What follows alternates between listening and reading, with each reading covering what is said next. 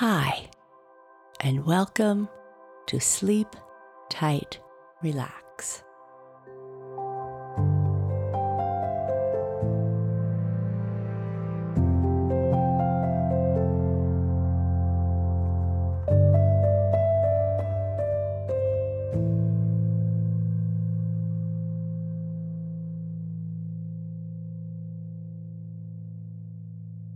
A short message for grown-ups.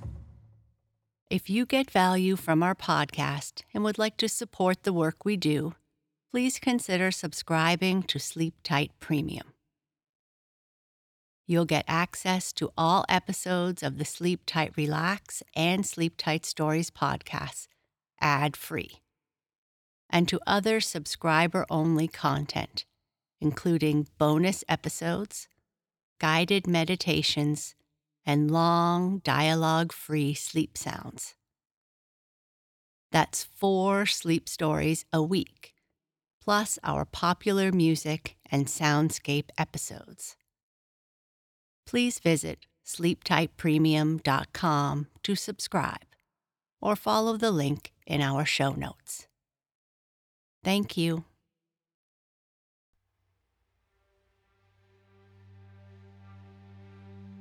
Hi there. Welcome to this episode of Sleep Tight Relax, the podcast where we help you prepare to drift calmly off to sleep by listening to the calming sounds of nature, soothing music, and rich sleep stories.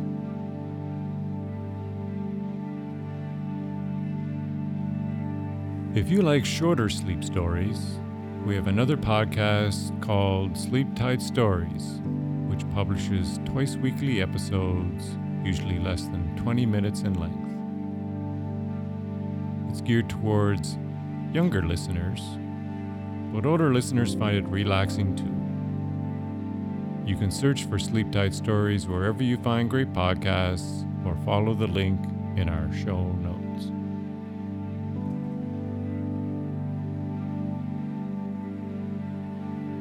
In this episode, Cheryl is going to read chapters 1 and 2 of The Campfire Girls of Roselawn by Margaret Penrose.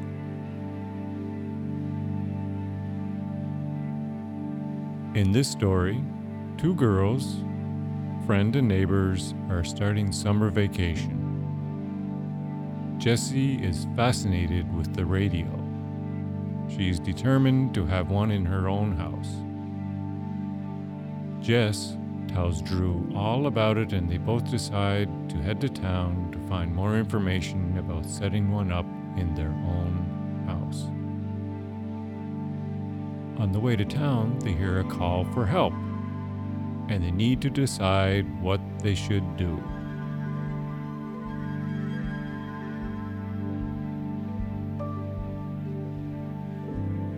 Before we continue with tonight's episode, let's first make sure you have a suitable environment for comfort. When I get ready for sleep, I like to try to ensure that my bedroom is as dark, quiet, and cool as possible. So take a moment to get yourself situated in your bed and lie on your back. Position your pillows or your other little comforts to make sure that everything feels as it should.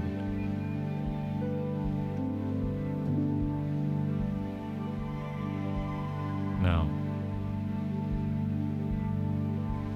as you have settled into a comfortable position, stretch out your body and let any tension of the day disappear, and just relax.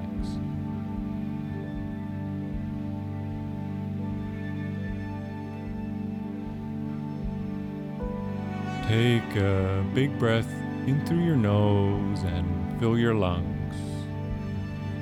At the same time, let's do a great big stretch, reaching as far as you can with your hands and your feet.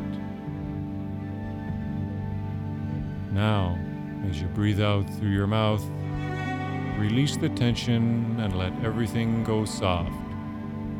Feel as though your arms and legs are soft and floppy.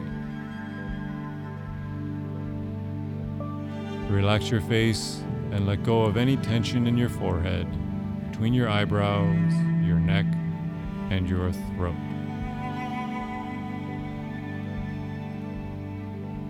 Feel your eyelids grow heavy, letting them shut with an effortless release.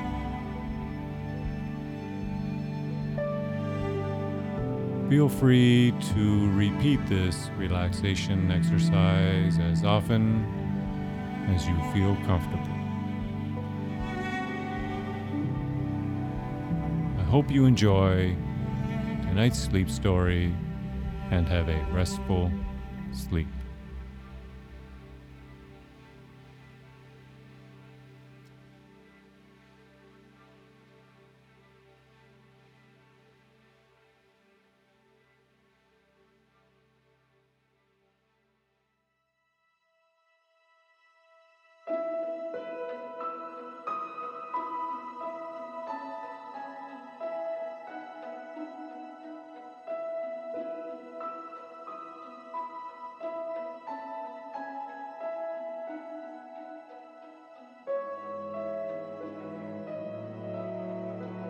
Oh, it's wonderful, Amy. Just wonderful. The blonde girl in the porch swing looked up with shining eyes and flushed face from her magazine to look at the dark girl who swung composedly in a rocking chair, her nimble fingers busy with the knitting of a shoulder scarf. The dark girl bobbed her head in agreement. "So's the Sphinx, but it's awfully out of date, Jess." Jessie Norwood looked offended. "Did I ever bring your attention, Miss Drew? Why don't you say Drew to my attention?" murmured the other girl. "Because I perfectly loathe puns," declared Jessie with energy. "Good. Miss Seymour's favorite pupil. Go on about the wonderful beast, Jess." "It is no beast. I'd have you understand. And it is right up to date, the very newest thing." "My dear Jessie," urged her chum gaily, "you have tickled my curiosity until it positively wriggles. What is the wonder?" "Radio." "Oh, wireless?" "Wireless telephone. Everyone is having one. Grandma used to prescribe sulfur and molasses for that." "Do be sensible for once, Amy Drew. You and Derry." "That reminds me, Derry knows all about it." "About what?" "The radio telephone business. You know, he was 18 months on a destroyer in the war, even if he was only a kid." "You know," said Amy, giggling, "he says that if women's ages are always elastic, it was no crime for him to stretch his age when he enlisted. Anyhow, he knows all about the listening boxes down in the hold, and that is all this radio is." "Oh, but Amy," cried Jessie with a toss of her blonde head, "that is old stuff. The radio of today is very different, much improved. Anybody can have a receiving set and hear the most wonderful things out of the air. It has been brought to every home." "Have you a little radio in your home?" chuckled Amy, her fingers still flying. "Oh, dear me, Amy, you are so difficult," sighed her chum. "Not at all, not at all," replied the other girl. "You can understand me just as easy. But you know, Jess, I have to act as a brake for your exuberance." "Don't care," declared Jessie. "I'm going to have one." "Well, if Cook isn't looking, bring me one too," suggested the irrepressible joker. "I mean to have a radio set," repeated Jessie quite seriously. "It says in this magazine article that one can erect the aerials and all oneself. and place the instrument. I am going to do it." "Sure you can," declared Amy with confidence. "If you said you could rebuild the Alps and improve on them, I'd root for you, honey." "I don't want any of your joking," declared Jessie with emphasis. "I am in earnest." "So am I. About the Alps. Aunt Susan, who went over this year, says the traveling there is just as rough as it was before the war. She doesn't see that the war did any good. If I were you, Jess, and thought of making over the Alps— Now, Amy Drew, who said anything about the Alps?" "I did," confessed her chum, "and I was about to suggest that, if you tackle the job of rebuilding them, you flatten them out a good bit so Aunt Susan can get across them easier." "Amy Drew, will you ever have sense?" "What is it? A conundrum? Something about take care of the dollars and the cents will take care of themselves?" "I am talking about installing a radio set in our house. And if you don't stop funning and help me do it, I won't let you listen in. So there." "I'll be good," proclaimed Amy at once. "I enjoy gossip just as much as the next one, and if you can get it out of the air—" "It has to be sent from a broadcasting station," announced Jessie. "But there's one right in this town," declared Amy with vigor. "No!" "Yes, I tell you, she lives in the second house from the corner of Breen Street, the yellow house with the green blinds." "Now, Amy, listen here. Never mind local gossips. They only broadcast neighborhood news. But we can get concerts and weather reports and lectures." Amy painfully writhed in her chair at this point. "Say not so, Jess," she begged. "I get lectures enough at school and from Dad once in a while when the dear thinks I go too far." "I think you go too far most of the time," declared her chum primly. "Nobody else would have the patience with you that I have." "Except Bird Alling," announced Amy composedly. "He thinks I am all right." "Bah! Whoever said Bird Alling had good sense?" demanded Jessie. "Now listen." She read a long paragraph from the magazine article. "You see, it is the very latest thing to do. Everybody is doing it, and it is the most wonderful thing." Amy had listened with more seriousness. She could be attentive and appreciative if she wished. The paragraph her chum read was interesting. "Go ahead, read some more," she said. "Is that all sure enough, Jess?" "Of course it is so. Don't you see it is printed here?" "You mustn't believe everything you see in print, Jess. My grandfather was reported killed in the Civil War, and he came home and pointed out several things they had got wrong in the newspaper obituary, especially the date of his demise. Now this, I am going to get a book about it, and that will tell us just what to do in getting a radio set established." "I'll tell you the first thing to do," scoffed Amy. "Dig down into your pocketbook." "It won't cost much, but I mean to have a good one." "All right, dear, I am with you. Never let it be said I deserted Pole. What is the first move?" "Now, let me see," murmured Jessie, staring off across the sun-flecked lawn. The Norwood estate was a grand place.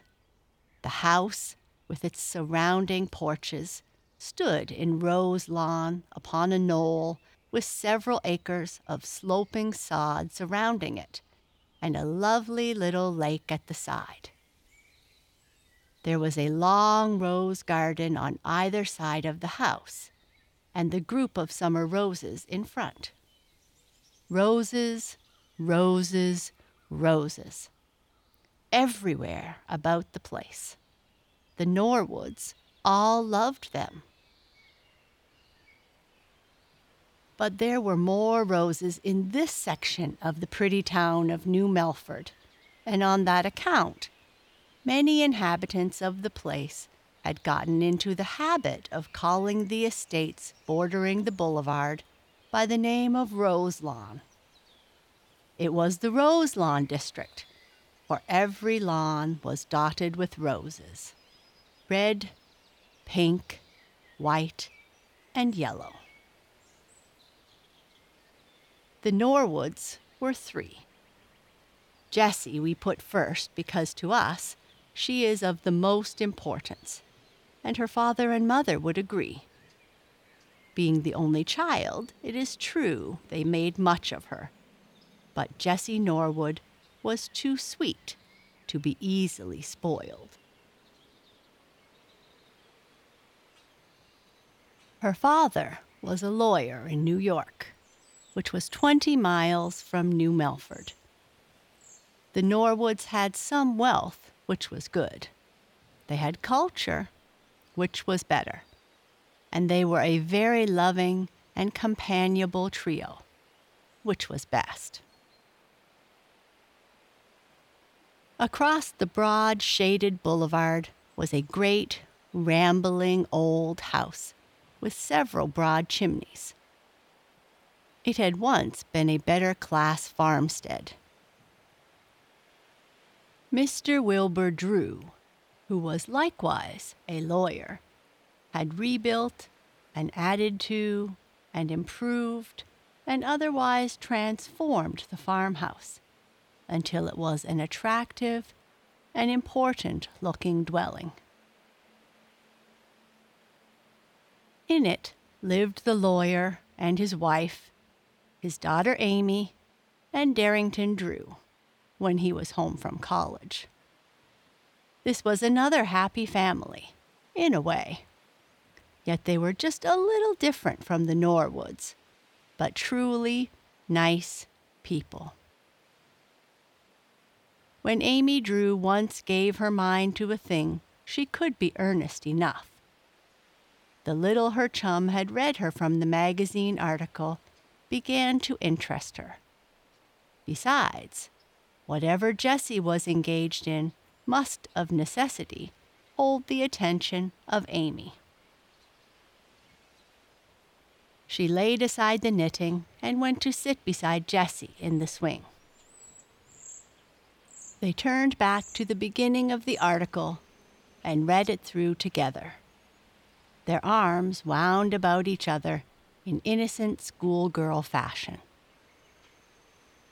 Of course, as Amy pointed out, they were not exactly schoolgirls now. They were out of school since 2 days before. The long summer vacation was ahead of them. Time might hang idly on their hands, so it behooved them to find something absorbing to keep their attention keyed up to the proper pitch. "Tell you what," Amy suggested. "Let's go downtown to the bookstore and see if they have laid in a stock of this radio stuff. We want 1 or 2 of the books mentioned here, Jess. We are 2 awfully smart girls. I know we will both admit it, but some things we have positively got to learn." "Silly," crooned Jessie, patting her chum on the cheek. "Let's go. We'll walk. Wait till I run and see if Mumsy doesn't want something from downtown." "We won't ask Mrs. Drew that question, for she will be pretty sure to want a dozen things. And I refuse, positively, to be a dray horse. I have drew more than my share from the stores already." Jessie scarcely listened to this. She ran in and ran out again. She was smiling. Mumsy says all she wants is 2 George Washington sundaes, to be brought home in 2 separate parcels, 1 blonde and 1 brunette. And she held up $50 before Amy's eyes. "Your mother, as I have always said, Jess, is one of the salt of the earth, and she is well sugared too. Let me carry the $50, you'll swallow it or lose it or something. Aren't to be trusted yet with money." And Amy marched down the steps in the lead. She always took the lead, and usually acted as though she were the moving spirit of the pair. But really, Jessie Norwood was the more practical, and it was usually her initiative that started the chums on the new thing, and always her stick-to-itiveness that carried them through to the end.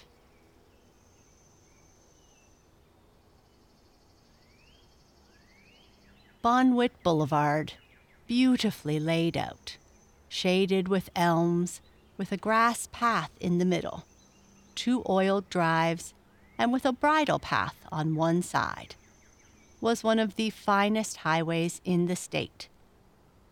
At this hour of the afternoon, before the return rush of the auto commuters from the city, the road was almost empty.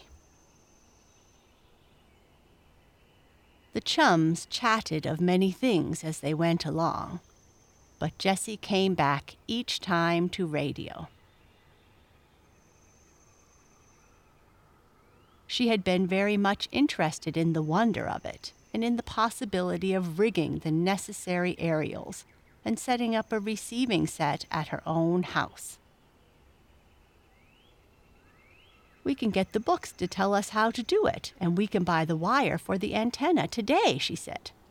"Antenna? Is it an insect?" demanded Amy. "Sounds crawly." "Those are the aerials. Shh, listen," interrupted Amy Drew. A sound, a shrill and compelling voice, reached their ears. Amy's hand clutched at Jessie's arm and held her back. There was nobody in sight, and the nearest house was some way back from the road. "What is it?" murmured Jessie. "Help! Help!" repeated the voice shrilly. "Radio!" muttered Amy. "It is a voice out of the air." There positively was nobody in sight. But Jessie Norwood was practical. She knew there was a street branching off the boulevard just a little way ahead. Besides, she heard the throbbing of an automobile engine. "Help!" shrieked the unknown once more. "It's a girl," declared Jessie, beginning to run and half dragging Amy Drew with her. "She's in trouble. We must help her."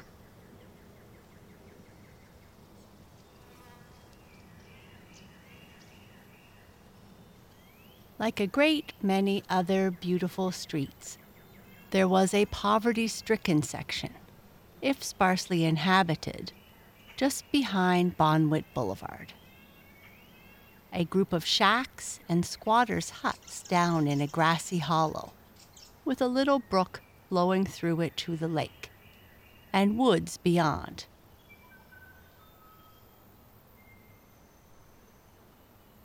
But at the moment, Jessie Norwood and her friend, Amy, darted around from the broad boulevard into the narrow lane that led down to this poor hamlet.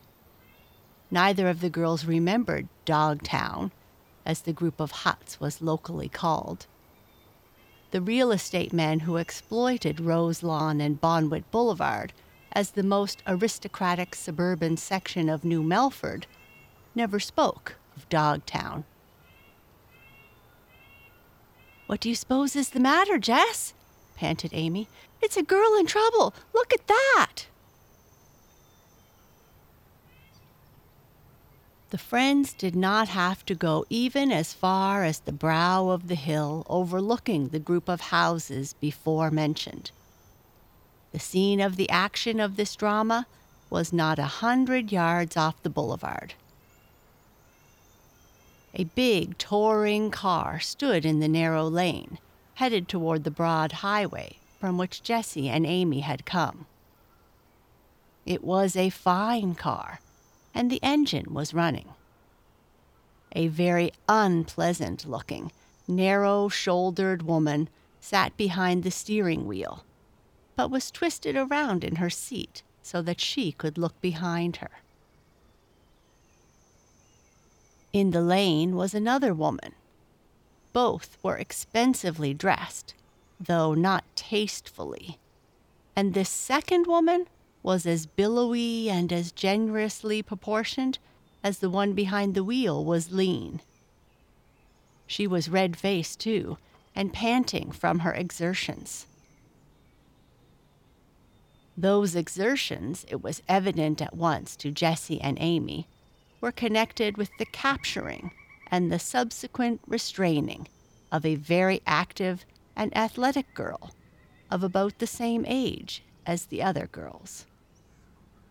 She was quite as red-faced as the fleshy woman, and she was struggling with all her might to get away, while now and then she emitted a shout for help that would have brought a crowd in almost no time in any place more closely built up. "Oh, what is the matter?" repeated Amy. "Bring her along, Martha!" exclaimed the woman already in the motor car. "Here come a couple of rubbernecks." This expression, to Jessie's mind, marked the driver of the automobile for exactly what she was. Nor did the face of the fat woman impress the girls as being any more refined. As for the girl struggling with the second woman, the one called Martha, she was not very well dressed. But she looked neat and clean, and she certainly was determined not to enter the automobile if she could help it. Jessie doubted, although she had at first thought it possible, if either of these women were related to the girl they seemed so determined to capture. "What are they? Road pirates? Kidnappers?" demanded Amy. "What?"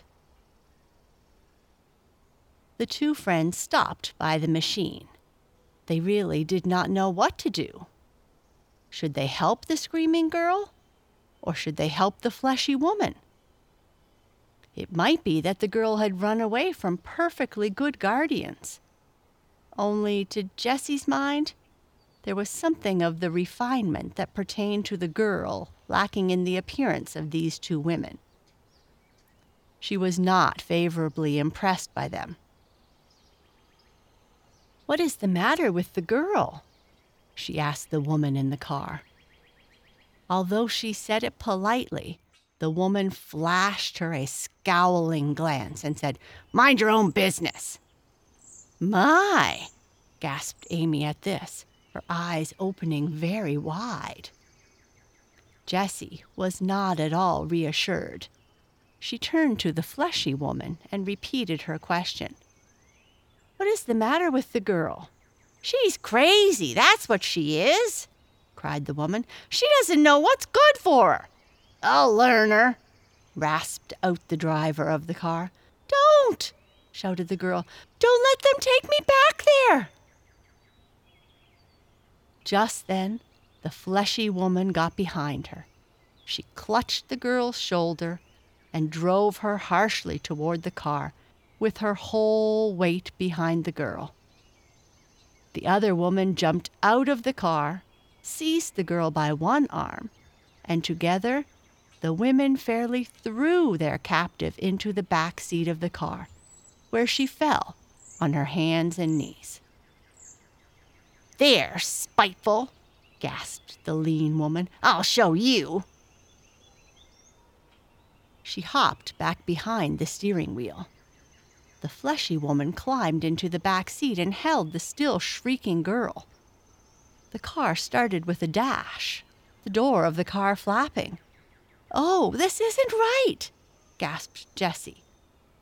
"They are running away with her, Jess," murmured Amy. "Isn't it exciting?" "It's mean," declared her friend with conviction. "How dare they?" "Why, to look at her, I think that skinny woman would dare anything," remarked Amy. "And haven't you seen her before?" "Never. She doesn't live around here, and that car is strange." The car had turned into the boulevard and headed out of town. When the girls walked back to the broad highway, it was out of sight. It was being driven with small regard for the speed laws. "I guess you are right," reflected Amy. "I never saw that car before. It is a French car. But that woman's face—" "There was enough of that to remember," declared Jessie quite spitefully. "I don't mean the fat woman's face," giggled Amy. "I mean that other woman's face looked familiar. Maybe I've seen her picture somewhere." "If my face was like hers, I'd never have it photographed," snapped Jessie. "How vinegarish," said Amy. "Well, it was funny." "You do find humor in the strangest things," returned her friend. "I guess that poor girl didn't think it was funny." "Of course, they had some right to her," Amy declared. "How do you know they did? They did not act so," returned the more thoughtful Jessie. "If they had really the right to make the poor girl go with them, they would not have acted in such haste, nor answered me the way they did." "Well, of course it wasn't any of our business either to ask questions or to interfere," Amy declared. "I don't know about that, Amy," rejoined her friend. "I wish your brother had been here, or somebody." "Dari?" scoffed Amy. "Or maybe Bird Alling," and Jessie's eyes twinkled. "Well," considered Amy demurely, "I suppose the boys might have known better what to do." "Oh," said Jessie promptly. "I knew what to do, all right, only I couldn't do it." "What is that?" "Stopped the women and made them explain before we allowed them to take the girl away. And I wonder where she was going. Where and when did she run away from the women? Did you hear her beg us not to let them take her back? Back where?" "That is it, exactly," sighed Jessie, as the two of them walked on toward town. "She did not tell us where." "Some institution, maybe. An orphan asylum?" suggested Amy. "Did you think she looked like an orphan?" "How does an orphan look?" giggled Amy. "I don't know any except the Molly Mickford kind in the movies, and they are always too appealing for words." "Somehow she didn't look like that," admitted Jessie. "She fought hard. I believe I would have scratched that fat woman's face myself if I had been her. Anyway, she wasn't in any uniform. Don't they always put orphans in blue denim?" "Not always, and that girl would have looked awful in blue. She was too dark." "She wasn't very well dressed, but her clothes and their colors were tasteful." "Aren't you the observing kind?" agreed Amy. "She was dressed nicely, and those women were never guards from an institution." "Oh, no. It was a private kidnapping party, I guess," said Amy. "And we let it go on right under our noses and did not stop it." Sighed Jessie Norwood. "I'm going to tell my father about it." Amy grinned elfishly. "He will tell you that you had a right under the law to stop those women and make them explain." "Yes, I suppose so. But a right to do a thing and the ability to do a thing you will likewise tell me, are two very different things." "Wisdom from the young owl," laughed Amy. "Well, I don't suppose, after all, it is any of our business, or ever will be. The poor thing is now a captive and being borne away to the dungeon keep, whatever that is," she added, shrugging her shoulders.